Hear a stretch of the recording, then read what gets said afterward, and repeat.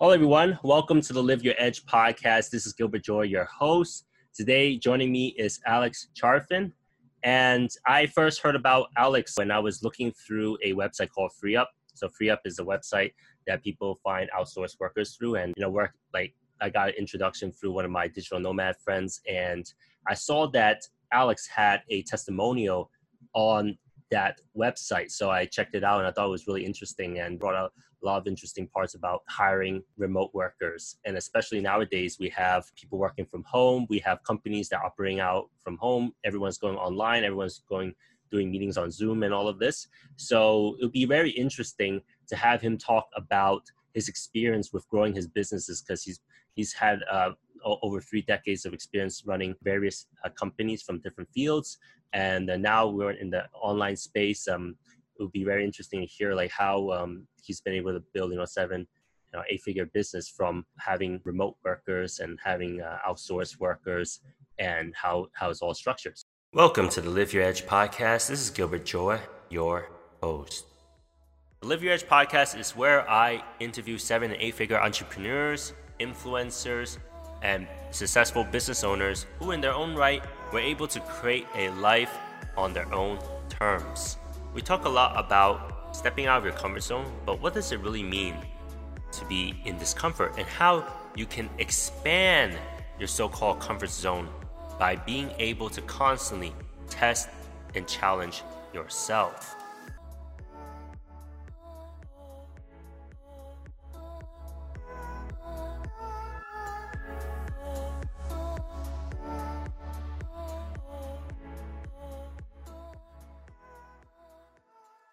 Welcome to the show, Alex. Yeah, thanks, Gilbert. It's great to be here, man. So tell us about your experience when it comes to, working with nowadays, everyone is working from home and a lot of your business, of course, is conducted online. So how do you structure all of that? How do you work across different time zones?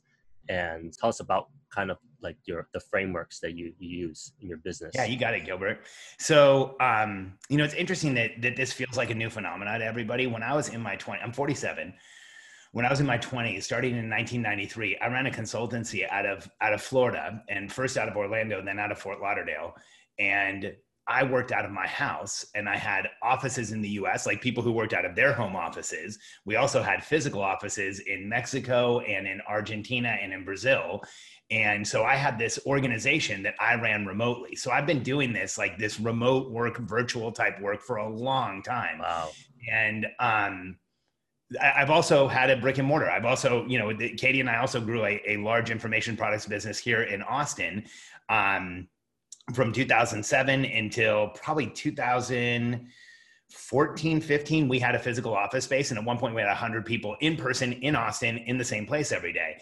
And I can tell you definitively that it's, at least for us and for a lot of the people we work with, the virtual way of working is so much more beneficial than working in person and having everybody in the same office in the same time zone. Even though it feels like that second part might be better, here's what's happened in the coronavirus. We've seen this massive shift.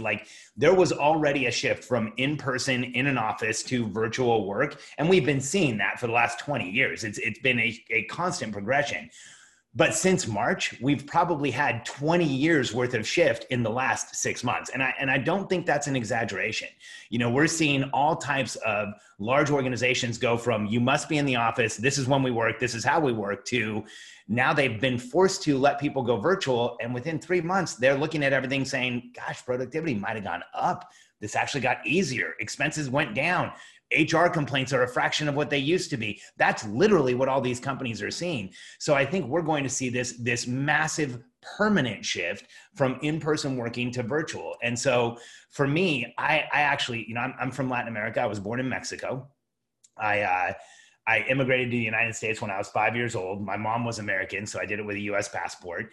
But still, I think being born outside of the United States and coming here gives you a completely different perspective. I actually love having an international team. I love the fact that we have a Venezuelan designer that lives overseas in Ireland. I love that we have team members in the Philippines that are full-fledged real team members of ours that are just crushing it. When we're asleep, they're doing stuff that we, while we're sleeping, our problems are being taken care of in the Philippines, you know, and I live here in Texas, and there's only one person on my team that lives in Texas. The rest of them are distributed all over the place. And so we have 15 people in different parts of the United States and different parts of the world. And to me, here's such a massive advantage of running a virtual versus a brick and mortar business. One of the biggest issues I dealt with when we ran our business in Austin was finding people in Austin. And by the time we were at 50 or 60 people, we were at the point where we were recruiting from around the United States. And then in order to get somebody to come work with us, oftentimes we had to pay their moving costs, and we had to pay them to, you know, we had a $20,000 bonus just to get people to come to Austin to work with us. Today, I can work with the best talent no matter where they are in the world, and we set it up all virtually. And so you asked about some of the systems, Gilbert. That's what we do. So as a company, we show entrepreneurs, mostly expert entrepreneurs, mostly, you know, a lot of new economy entrepreneurs. We show them how to create a clear strategic plan. So a roadmap for the company that is clear, that is easy to understand. We show them how to communicate that plan to their team so that everybody knows not only what the plan is, but knows what their role is. And then we show them how to build the infrastructure of their company so they get consistent execution. Well, when you apply those models to a virtual workforce, it's like taking a blazing fire and throwing gasoline on it. Everything gets more explosive and everything gets more intense. I'll give you an example, Gilbert. We work with a company that was previously in person. It's Cosmos Barbecue, Cosmos Q. It's owned by a guy named Darian Khosravi. We've been working with him for a couple of years. I think when we started working with Darian, his business was at around a couple $1 million a year. And to give everybody context, Darian's company, well, his friends call him Cosmo, so I'm just going to call him Cosmo. So Cosmo's company is a barbecue spice and rub and sauce company. And it's not a normal barbecue rub and spice company. They actually sponsor people who compete in barbecues in the United States. I know that this podcast goes out to a lot of Asia. We might have to drop a link as to what the hell a barbecue competition is to clarify. But in the United States, there's huge competitions. They have 7 world champions. Well, Cosmo, in the last 6 months, his business has gone from, I think it was right at around 6 or 7 million. So in the first year and a half working with us, they went from 2 to 6. And in the last 6 months, they've gone from around 6 to 15. And so wow, we're seeing explosive growth. And a lot of what's facilitating that explosive growth is being able to be virtual, being able to work where people are anywhere, having a clear plan, clear communication, clear infrastructure makes it so you can continue growing, even if you're not in person looking at the other person. Yeah, exactly. Like you brought up a lot of good points where you can have people working around the clock and you're sleeping and people are working, and you could be like physically, if you're stuck in traffic or stuff, you know that people are in different cities, different countries that are actually working right now, even though you know that if everyone is in the same city working in the physical location, they could have, you know, some other constraints and they have to move there. Also, you know, if you have to pay for potentially their health care, if they're an employee, and the real estate, the real estate, the housing rental is ridiculously expensive. And you can use the rentals, like the rental costs, to go and hire a few other staff. Well, and Gilbert, we're seeing this happen right now in very dramatic ways. Pinterest, yesterday a friend sent me an article for Pinterest just paid almost $100 million to cancel a lease, to cancel it. And they're canceling it because, this is my belief, I haven't verified this with Pinterest, but I've talked to a lot of companies that are canceling leases. And what a lot of them are telling me is, we didn't think we could go virtual and get the same productivity. We were forced into virtual in March. By May, June, we realized it's actually more productive. We have a fraction of the HR complaints. It's incredibly less expensive. And so you've got companies that are right now saying, okay, let's get rid of the real estate. Let's remove this massive constraint called the building, and let's just build our company where people are and join them virtually through having a clear plan, clear communication, and a clear infrastructure so people know how they can get stuff done. Yeah, like I heard commercial real estate is really going downhill now because, you know, everyone is working from home. And yeah, you also brought up a good point when you were talking about you grew up in Mexico, and then that gave you a perspective on having an international team. And personally, I was born and raised in New York, but I kind of made the opposite kind of immigration. I moved to Asia close to 10 years ago. And it has allowed me that, you know, I also want the quality talent, and at the same time, you know, to be able to converse with to at least 2 time zones, sometimes 3 time zones, was really important, just to operate my business. So having platforms like FreeUp, you know, for example, were really instrumental. And by the way, this is not a commercial for them at all. But it's a great company. Like Yeah. we Free Up actually helped us a ton in finding people. And there's Free Up's a great option. There's a ton of options out there. It's one that we use, and one that, like you said, I gave a testimonial to because they helped us a ton. And there's more than that. When you look at today, virtual work is facilitated in so many ways, like Zoom, being able to connect like this on Zoom. When I was in my 20s, I ran a virtual company through telephone, fax machines, and Federal Express CD-ROMs. We used to FedEx CDs of our information. We, like, every week we had a FedEx going down to each office. We had a FedEx coming back from each office. Then we would load them up on the computers and we would figure out what was going on, because you couldn't transfer information like you do today. If you tried to transfer tons of information, it would have taken you all day or all night.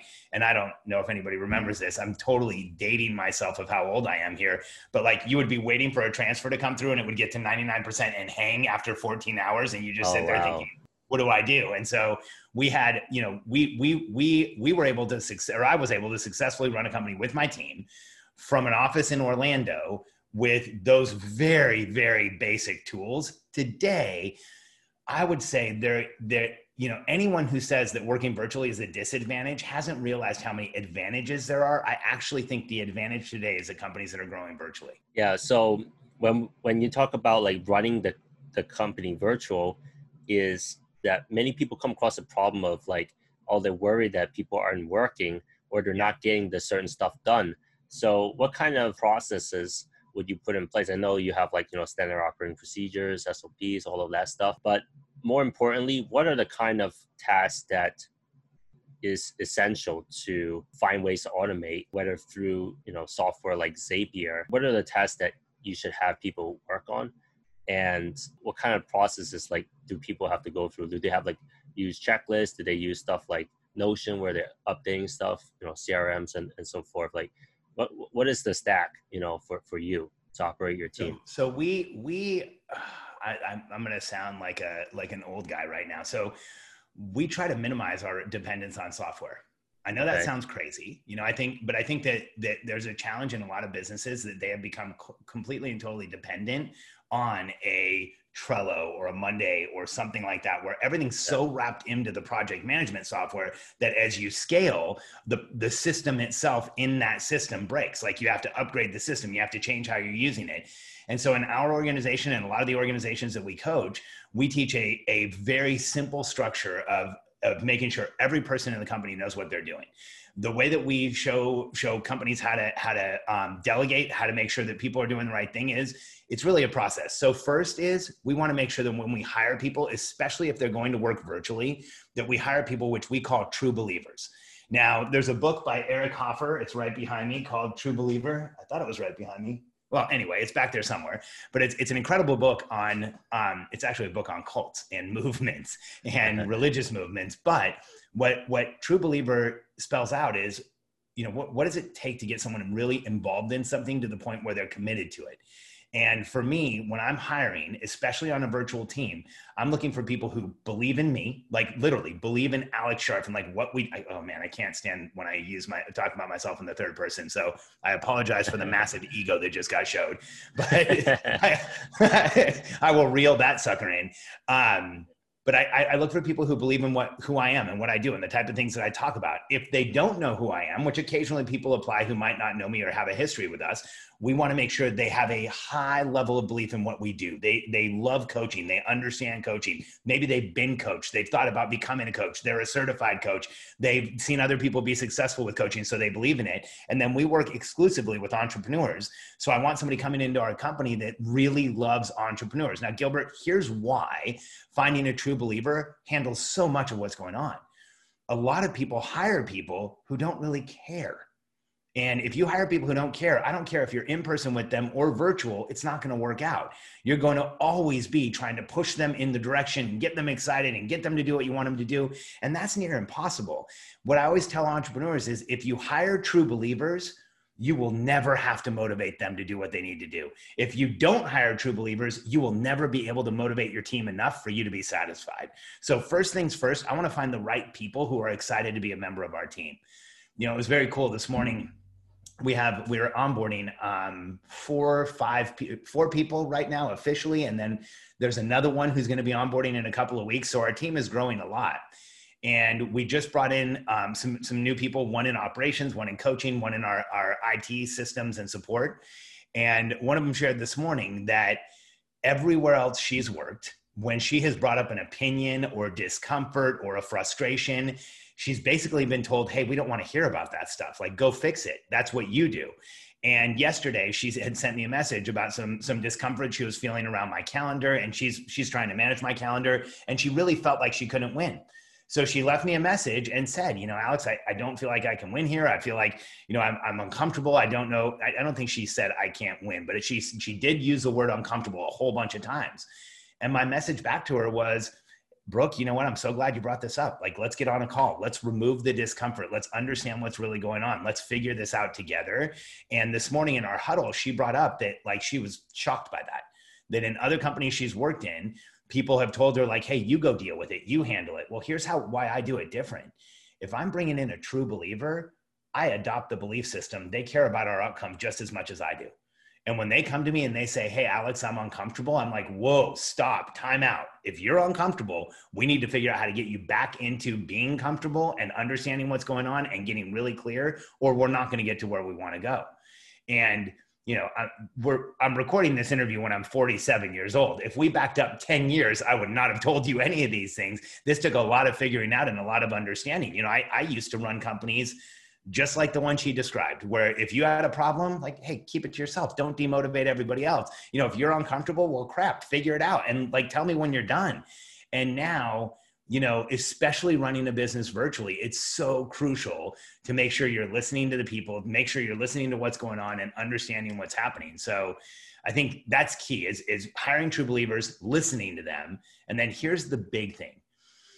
When you're running a business, running a business virtually, you have to get out of transactional management and you have to move to transformational leadership. Let me describe the two, Gilbert. So transactional management is this. It's hiring somebody and telling them what to do, checking that it got done, then telling them what to do, then checking it that got done, telling them what to do, checking that it got done. It is horrible. It's what we refer to as micromanagement. It's why most entrepreneurs say, I'm not a good manager. I can't hire people. I tried and it didn't work. Transactional management will grind you down. It will beat you up. It will make, here's what happens with transactional management. Entrepreneurs hire people and then they turn around and go, I hired someone. It was more work than just doing it by myself. And it is. It really is when you're doing it that way. The shift from transactional management to transformational leadership is required in a virtual setting if you want to achieve as much as you can. And here's the difference. Instead of telling somebody what to do, in transformational leadership, we tell them the outcome. We don't say, go make the call. We say, here's the percentage of closings that I want to have in sales. We don't say, go change the funnel. We say, this is the conversion rate we need to have on that landing page. And we tell them the outcome. Then, rather than checking that it got done, because telling them the outcome, you can't really check that it got done. You tell them where they're going. Then you coach their success along the way. And then you get leveraged results. Here's what happens. When you give somebody the outcome rather than the thing to do, they start thinking for themselves. When you coach them, you help them learn how to think for themselves in your organization. And when you continue to coach them, you get massive leverage results because you get the outcome you wanted. You have now taught that person to think for themselves within your organization. You've helped them, you've coached them, you've conveyed information and support to them in a way that now they know they can succeed in your company. So for me, it's really those three things. It's hiring true believers, making sure you give them a voice and you listen to them and they feel protected, and then giving them clear outcomes, coaching their success along the way so that you get leverage results. That's not just success in a virtual company, it's success in any company. Yeah, you brought up a good point where if they're true believers, they'll take the initiative to point out things that are not working, and then you can sit down and work with them and seeing how you can help them do their job better. So ultimately it helps the company because now you have like less things that break. And no doubt. And then now you're talking like transformation is once you have the outcome, and they're just going to figure out different ways, even if you might have your own way of doing it, but then they found a better way to do it, and then they would just implement that, and maybe that becomes the default or the standard for the future, right? No question. So after implementing these three things, do you have them document the kind of workflows they go through, or do you have pre-existing workflows that you want them to at least attempt, even though you it just all mentioned? Depends, Gilbert. Yeah. It depends. So in a growing company, there's no way you can have everything documented. I think that's one of the big fallacies of like, I'm going to go document my whole company. Well, you can document it for today. By tomorrow, you're going to need more documentation if you try to do everything. And so it all depends. The way that we work is we have a system, a structure called the Cadence. And this is not only what our company uses, this is what we coach and we share with other organizations. And the Cadence is a system through which you have very clear strategic plan. So a roadmap that everyone knows where the company is going, that it gets renewed every 30 days. So every 30 days, we are going and creating a new strategic plan distributed to everybody on the team. Then we have a communication structure where we meet with the team and in a predetermined way. They know that it's coming. They know what's going to happen. So everyone on the team knows when they're meeting with their department. They know when they're meeting with their supervisor. They know what they're responsible for in those meetings. And then we also individually coach our team members. So every one of our team members works in the Cadence, understands their role in it, and then has support. They have support from their direct supervisor. They have support typically from a cross-functional leadership or manager too, if they're doing more than one thing in our company. And then they have support from the entire leadership team. If they need to reach up and say, hey, something's not right, something's wrong with what I'm doing, I'm uncomfortable with something, they can get that. And so for us, it's not about having every SOP spelled out. I know that's kind of obsessively how a lot of people look at companies or look at running a successful business. We have a ton and we are obsessed with documentation. But at that same token, you know, giving the individual what they need to succeed, coaching that individual to be able to make decisions, coaching that individual to make decisions when something deviates out of the standard operating procedure, that's equally as important for us.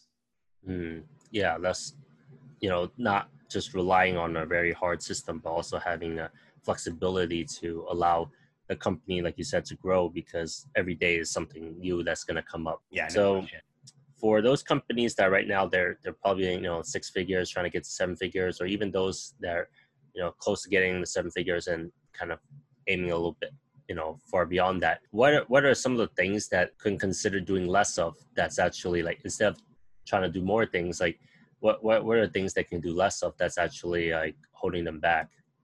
When I look at most organizations or most businesses that are in the 6-figure range, one of the biggest mistakes that 6-figure entrepreneurs do is spreading themselves way too thin, way too not one of the biggest, it's probably the biggest mistake that 6-figure entrepreneurs do.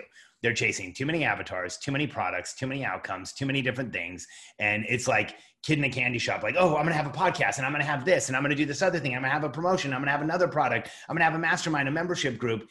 And if you're under 7 figures, you should just choose one thing. So my coaching to our members, we don't coach on marketing. We coach on scaling and growing businesses. One of the first things we talk about is when you're on your way to 7 figures, you want to make sure you're taking a simplified, lean company into 1 to 3 million, 3 to 10 million. And what happens to far too many entrepreneurs under 1 million is they're trying to do all the things all at once and right away.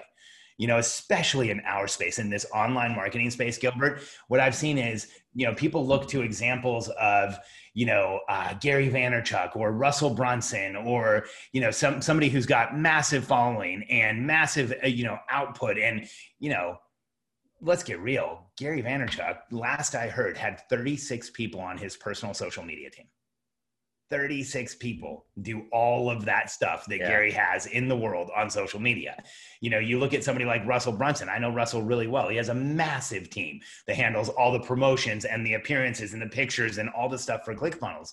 And so what happens to too many people, another great example is Dave Asprey. I've known Dave since the very early days of Bulletproof, when it wasn't Bulletproof, when it was Bulletproof Executive. What a lot of people don't understand about Dave Asprey's Bulletproof company, which is massive and has now, several top-selling books, several top-selling supplements, now physical locations with biohacking, all kinds of stuff.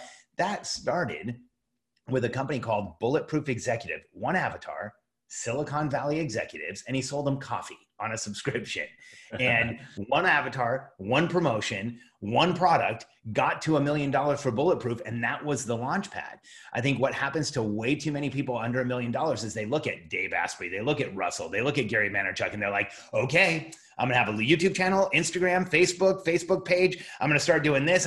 And very quickly you realize you've got so much stuff pointing outwards in so many different places that your efforts are diluted. You're not getting the results you want, and you're not really focusing on growing the business. Yeah, and essentially you're just spending so much time trying to put processes in place to handle all of those different things. Yeah.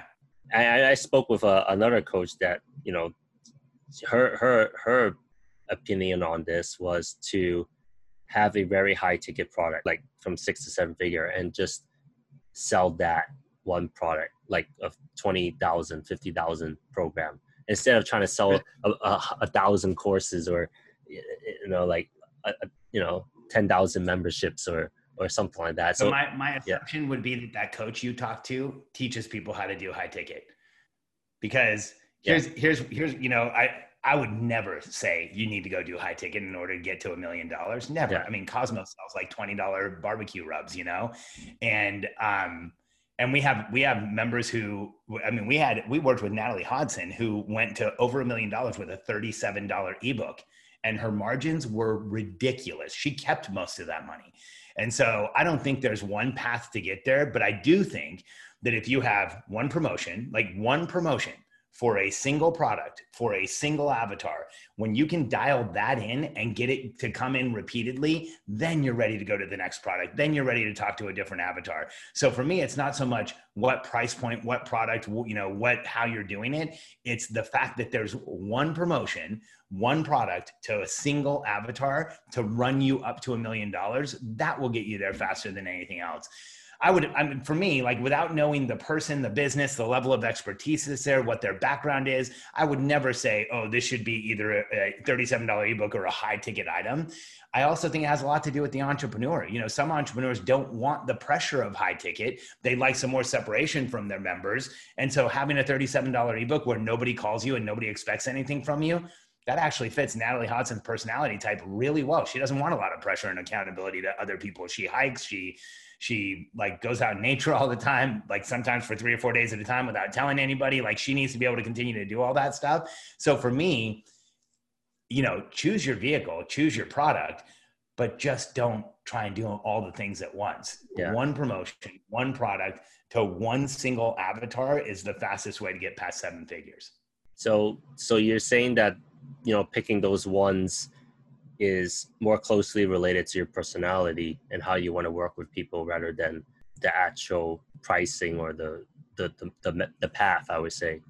Well, I also think it has to do with your experience level. I think if you're in your 20s and you haven't run a company yet, and you don't really have a resume of past successes, going out and trying to sell high ticket might be really, really hard, near impossible, and maybe somewhat not ethical. If you're out promising something you've never delivered, yeah. I actually have a serious issue with that type of coaching. And, I know there's a lot of people in our space that say things like you only have to be a week ahead of your members. That kind of turns my stomach and makes me very frustrated, because if you don't have a level of expertise, you're leading people down a dark hallway and you don't even know what's at the end of the hallway. And if you're 1 week ahead of your members, that means they are probably, you're behind where you need to be helping them. So for me, it has, as far as picking a product or picking a vehicle, it has a lot to do with who you are and where you are in business and, what level of expertise you have. Now, I'm not saying that you can't be an expert in your 20s. Just get there first and then sell the product. Let me give you a quick example. So we work with, one of our members is a good friend of mine. Her name's Emily Hirsch. And Emily and I started working together when I think she was 22. And at 22, she had $1 million Facebook ads agency with 4 people who were contractors. She was doing everything herself, totally overwhelmed. Well, over the last couple of years, she's gone from doing it all herself to having a team of 30. She's gone from $1 million agency to a $3 million agency. She actually thinks she's going to hit way higher run rate in the next couple of months, like $4 or $5 million agency in the next few months, just based on some of the stuff she's doing. And So Emily was first a virtual assistant, then learned how to do Facebook ads, then sold the service of Facebook ads to some people, then scaled the service of Facebook ads, then she put out a product as a Facebook expert. So now she has two avatars. She sells Facebook ad services through her agency to people who are $1 million plus business owners. And then she has a Facebook ads product called Ignite that she sells to people who want to do ads for themselves. Now, could Emily have sold an expert product 2 or 3 years ago? She could have, but she didn't have the expertise that she needed to support it. She wouldn't have had. She earned that expertise. She gained that expertise. She runs today one of the most successful agencies in the Facebook ad space. So she should present herself as an expert now. So, I think it has a lot to do with where you are, who you are, what you're good at. And I mean, that will lead you in the direction of what you should put out there. So you talked about when she started off, she was like a virtual assistant, right? And then she gradually progressed from there to the point where she's able to have a program that's really successful and slowly be able to scale. So for those that are kind of they have a product to sell, but they know that selling that product, unless they can continue to do that promotion without it breaking, then they'll keep doing it. But what if it starts breaking? Should they decide that they need to kind of move up a level, right? Maybe not in like pricing or the audience wise, but kind of move up like what you described with Emily. Maybe, Gilbert, but Emily moved up from a foundation that was working. If you have a foundation that's breaking, unfortunately, this happens all the time in the information products world. Somebody tries to sell an entry-level product and it doesn't go very well. Then they try and sell something more expensive and they start getting traction. Then they sell something really expensive and they start getting traction because of the marketing, but it has nothing to do with the delivery. And so for me, the most important thing in a information product or in a service business or in a coaching business, any of those businesses, is can you really get the person the result? Not do you think you can, but you can. You've worked with enough people through the frameworks you're using, through the information you're using, where you get a consistent result for people. Then you're in a place where you should decide, like, what vehicle am I going to use to sell this and how am I going to put this out there? One of the things that I tell people all the time is, if you want to prove that you can do what you say you can do, go do it for free for 10 or 15 people. Prove your model, show how amazing it is, get testimonials from them, and then go sell it for money. I think today there's far too much emphasis on what can I sell consistently, not what can I deliver consistently. And I think that the what can I sell aspect of this business is getting a lot of people in trouble. Recently, we're in the middle of a major conflict with another person who's in our business, who took one of our downloads, actually the framework for our entire business, we call it the Billionaire Code, took the Billionaire Code and copied it almost word for word, format for format, and put it out as his own product called the Dragon 100. It's a guy named Dan Locke. Oh, yeah. I saw that Mark Winyett did a video on that. Or was it someone else? Sure. On YouTube. Yeah. Because I was just looking and I just saw it pop up. Yeah, a few guys have. And so, we're in this massive challenge. And here's why. This is why I'm making such a big deal out of it. The Billionaire Code is a 9-level framework that I've worked on for my entire career. This is literally like life's work. I've had parts of this framework back to when I was like 22 or 23. And it really solidified and became real in the past 5 years. I've shared it in front of thousands of entrepreneurs at events like ClickFunnels and Capitalism Conference and all like Robin Sharma's Titan Summit, Genius Network. Like, I've been on some of the biggest stages on the planet, shared it in front of tens of thousands of people. We've had tens of thousands of people download the framework from us. It's really our core material. And that 9-level framework is when you come to us, we actually determine how we're going to coach you based on the framework. And we built our products based on the framework. So in the early stages of the Billionaire Code, when you're just starting out, we have a product called Foundation. Once you get past the first couple stages, we have a product called Catalyst, where you build your team. Then once you get past building that core team, we have a product called Accelerator, where you build your team and you build leadership and break it into leadership, or break your company into departments. And so this is the most foundational content we have, and we literally deliver to it. Well, we have this other provider who's out there saying, I deliver to this as well. Well, I'm not going to make any definitive statements about Dan Lok, but I've looked at his background, and it's difficult to understand how he could potentially or even possibly deliver what we do. For him to say that he could have the same outcomes that we have in the same way we do is challenging to me. I don't know that he said that exactly, but just to take our framework and say, this is what I do. Here's what I see in that. I see somebody who is very good at marketing. He's got a far greater following than I have. He has a lot more subscribers than I have. He has a lot bigger following on YouTube, a lot bigger following on Instagram, every social channel. He beats me, but he's put all his time into the front end marketing.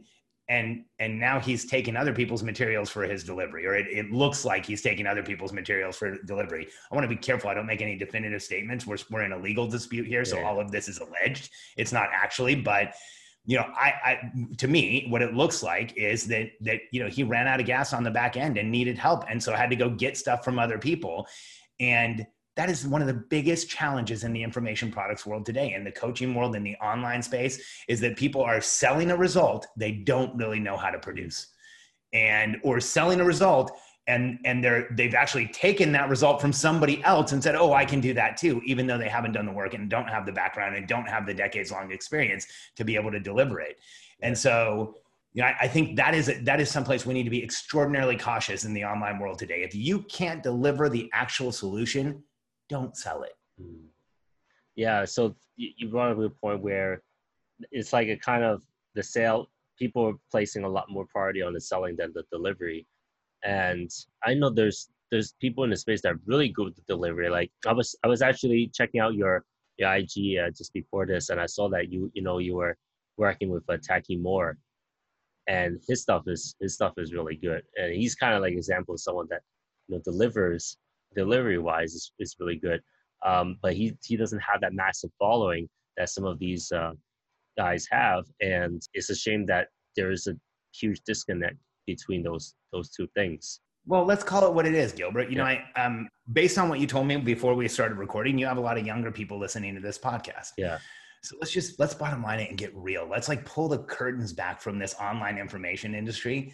Here's the biggest problem that I see, or one of the biggest problems that I see today, is that the people who have the most influence went out to get influence. They wrote a book or did a podcast or did a YouTube channel or something so that they could amass followers. And, I have people in our industry tell me all the time, well, you don't understand, Alex, attention can be converted to dollars. And I want to say back to them, oh no, I do understand how attention is converted into dollars, and it is messy and it really doesn't work. And it breaks all the time. Let me give you an example. You have someone, and I don't want to name names, so I'll just use this hypothetically. Let's just say that you have someone who goes out and writes a book, aimed at who they were 5 years ago, and says hey, 5 year ago me, go out and fix things. And it's a really inspirational book. And it's a book that says things that are different, and millions of people buy the book. Well, now there's millions of people who are saying, what's next? Well, what you see often is a person who writes a book, like a personal development book, and then within 3 years, because they have this following, they're a relationship expert and a business expert and a personal growth expert. And am I wrong? Yeah. So you know what I'm talking about, right? I see that. So basically they go in there to become so-called influential, and then tack on all of these other things that are so-called part of their identity so that they can sell a course or a program or something that they don't really have that kind of and there's so much of this right now. Right now, there's actually some catastrophic challenges right now in the influencer space that you're seeing, where there's influencers who have done exactly what I just said. They've amassed a tremendous amount of attention. Then they've rolled out the personal development product, the relationship product, the business growth product. But there's a little bit of an issue. They're getting divorced and the business is falling apart and they're not really growing personally. And you can tell by watching them. And so these people with massive influence are trying to convert that influence into dollars. I think I know who you're talking about when you said the relationship one. We won't name names. Well, yeah, and I mean, we don't even have to name names, because the story has repeated itself so many times over, where somebody has gone out just to get attention, and then we as a society, and really as buyers, as consumers, we go and we say, okay, who has the most attention? That must be the highest level of expertise. Yeah. In today's world, often the person with the most attention has little or no expertise. They're just good at getting attention. And so you have to dig in and get some, dig to the next level. In fact, Gilbert, Somebody asked in one of the Facebook groups I'm in, I've got this paper here in front of me. Somebody asked, how do we find good coaches? Like, how do we find a solid coach? How do you find somebody who can actually help you? And my friend Julie Stone, I always say her name weird because it's Stoain, but it's Julie Stone. And she gave an answer that I think is amazing. Do you mind if I share it? Yeah, sure. So here's what she said about getting help, like going out and hiring somebody. You want customers who have stayed with a person for years, not months, customers who have had success and will freely recommend the person, say like, oh yeah, I worked with them and they were great. Not on a testimonial, but when you contact them directly. Influencers who have been around for a while, stay the course of time, aren't a flash in the pan, who show their human side, their messy side, not fake made up messy, but actually like tell you when things are going on. People who, if you can meet them in real life, which is kind of hard right now, but meet them in real life and see if the real life person is the same as the online person. Trust those who talk just as much about profit and saving money as they do sales and revenue. Trust those who aren't afraid to share the harder side of business or admit that when they've made mistakes and be honest with their numbers. Watch how they act with their students and their clients. Watch how they act with those who aren't VIP clients. And then look at how much time they're spending with their customers and their company versus their networking groups and the industry. And then she also said, here are the things that are not important at all. Clothing, lifestyle, size of their house, perfect power couple, perfect kids, endless vacations, fancy cars, and perfect branding and photos. You know, that last list is what most people look at and say, oh, I'm going to hire the guy with the Lamborghini. I don't think that's the case anymore, right? People kind of. Yeah, it's, you know what, Gilbert, I like to think we're moving away from that. But you know, when I went to do research on Dan Lok on YouTube, every commercial that I saw, like every ad, 1 out of 5 was a guy standing in front of a luxury car. It was such a cliche. Like one of them is actually, I keep seeing this ad with a guy sitting in a Audi R8, which is a very small car. And he's sitting sideways so he can talk to the camera. And he's got a computer in front of him. And I'm like, in what real world scenario you get in an Audi R8 and sit sideways typing on a computer? Like if you're working from your car, it's because all your money's in the Audi and you don't even have a desk. Like that guy, you shouldn't buy anything from him. It's just that picture. Or he's an Uber driver. Or he's like a right, exactly. It just does not make sense. Here he is presenting himself as an expert on something. I'm like, dude, you're sitting in your car. How weird. Yeah. There's a lot of these commercials that YouTube ads, especially YouTube ads. The YouTube ads are almost laughable. Yeah. Not almost. Actually, I laugh out loud at a lot of them. They're just so bad.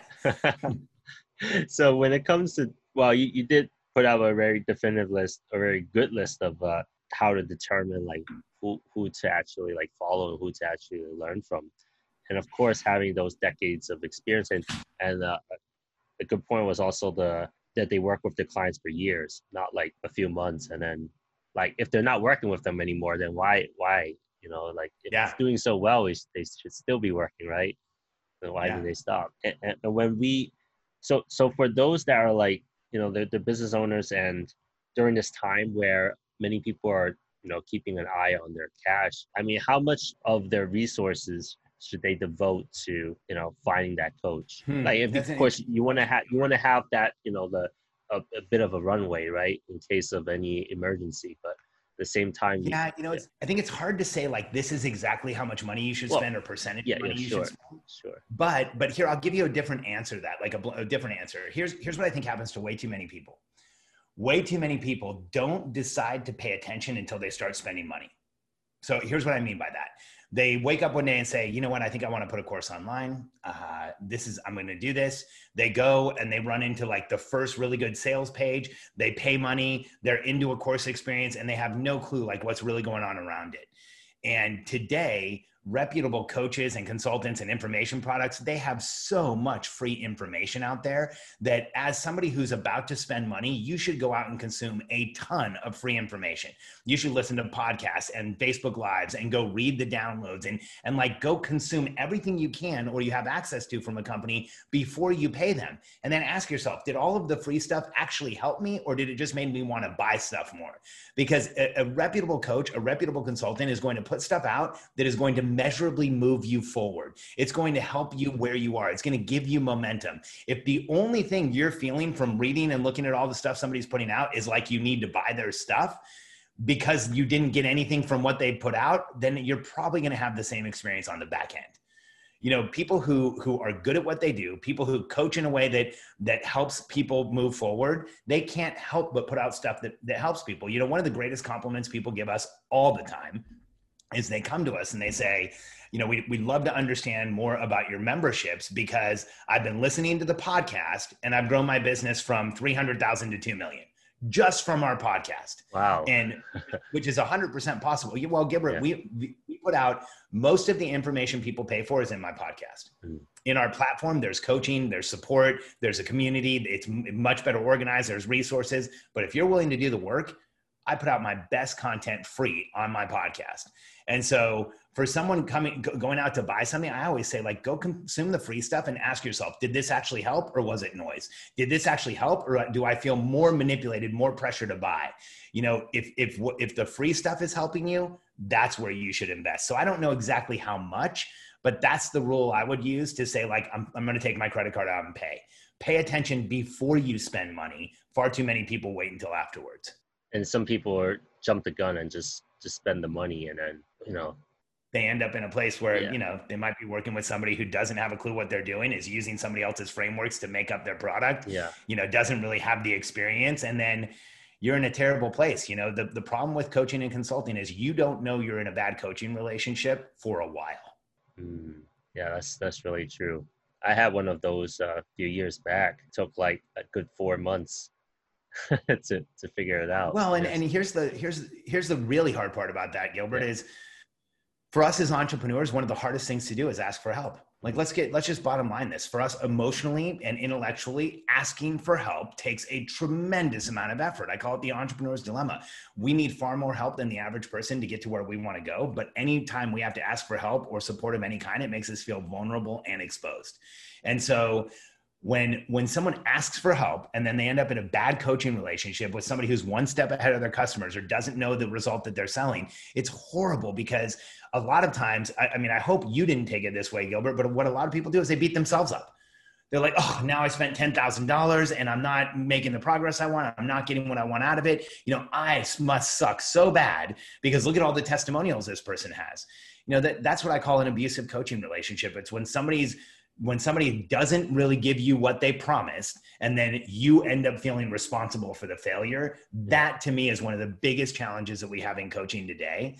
And the way to avoid that is consume the free stuff, ask the questions that I shared with you earlier. And then when you go and engage with somebody, like, get on the phone with somebody, talk to them about their products, make sure that what you're buying is going to resolve what you want. And there's a long line of people who've had positive results. Then you're going to get to be able to pick up some momentum and move forward. Yeah, that's awesome advice for our listeners that are, you know, this time they're struggling and then they're trying to grow their business and they just want to figure out how to find someone to show them the ropes to get them to the next level. So in closing, actually, this is a question that's not very related to the previous questions, but what was the best question you have ever been asked for running your business? For when you found the answer to it, it made all the difference for you. When I was younger in business, I used to ask every successful person, like, hey, what would you tell somebody my age in order so that I could achieve the type of success you have? And I was around really successful people. I got to be around people who had massive companies, massive organizations. They were CEOs of big companies. And the answer I got most consistently from the people I respected was, your personal habits, what you do every day is going to create your success. You know, I think we're all looking for this magic bullet in business, or we're looking for like the promotion that's going to change everything, or the strategy that's going to make everything happen for us. And what I heard over and over again was, what you do day to day creates your life and creates your success. So the best advice I ever got was to pay attention to my personal habits, my personal routines, the decisions I make in my personal life, because that is going to create the success or the lack of success that I have. So for me, that became almost an obsessive focus on morning routine and nutrition and hydration and optimizing myself so that I'm fully present, aware, and ready to create the life and the success that I want. And I think far too many people today are convinced that the only way to create success as an entrepreneur is to beat yourself up and to hustle and to break yourself down and to make it so that you feel pain every day. Yeah. And in my experience, that has massive diminishing returns. And you may grow a business that way, but you're not going to like what you end up with. So the faster you start focusing on morning routine and water and making sure you're moving every day, making sure you're hydrated or you're eating the right way every day, making sure you're protecting yourself and taking care of yourself, that is the fastest way to success. And I know that this flies in the face of what a lot of people say out there of like hustle and beating yourself up and all that other stuff. But at the end of the day, you know, I'm not a goal setting expert. I'm actually a goal achievement and execution expert. And so what I tell people on the front end has to work in the back end. And when you tell people on the front end, you need to kill yourself, on the back end, you end up with a dead person. So what I tell people on the front end is the more you take care of yourself, the more you're going to grow the business that you actually want and get the results you want.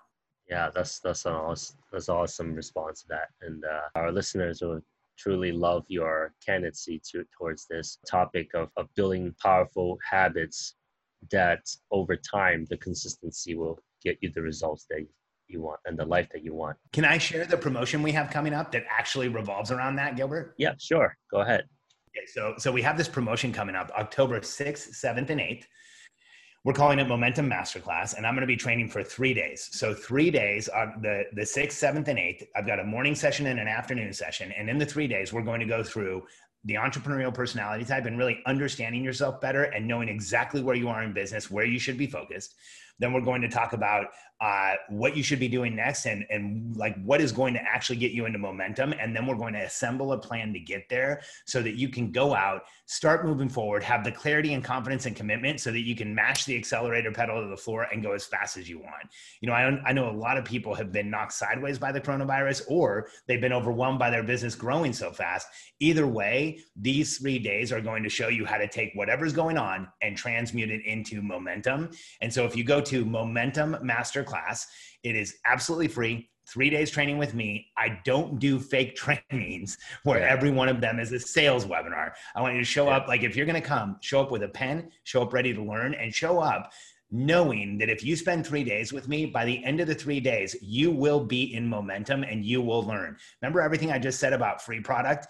I'm going to make certain that if you come to our free event and you consume it, that you feel so much of a change in your life that you know you can trust us as an organization. So if you go to momentummasterclass.com, October 6th, 7th, and 8th, I will be there live and I'd love to see you there.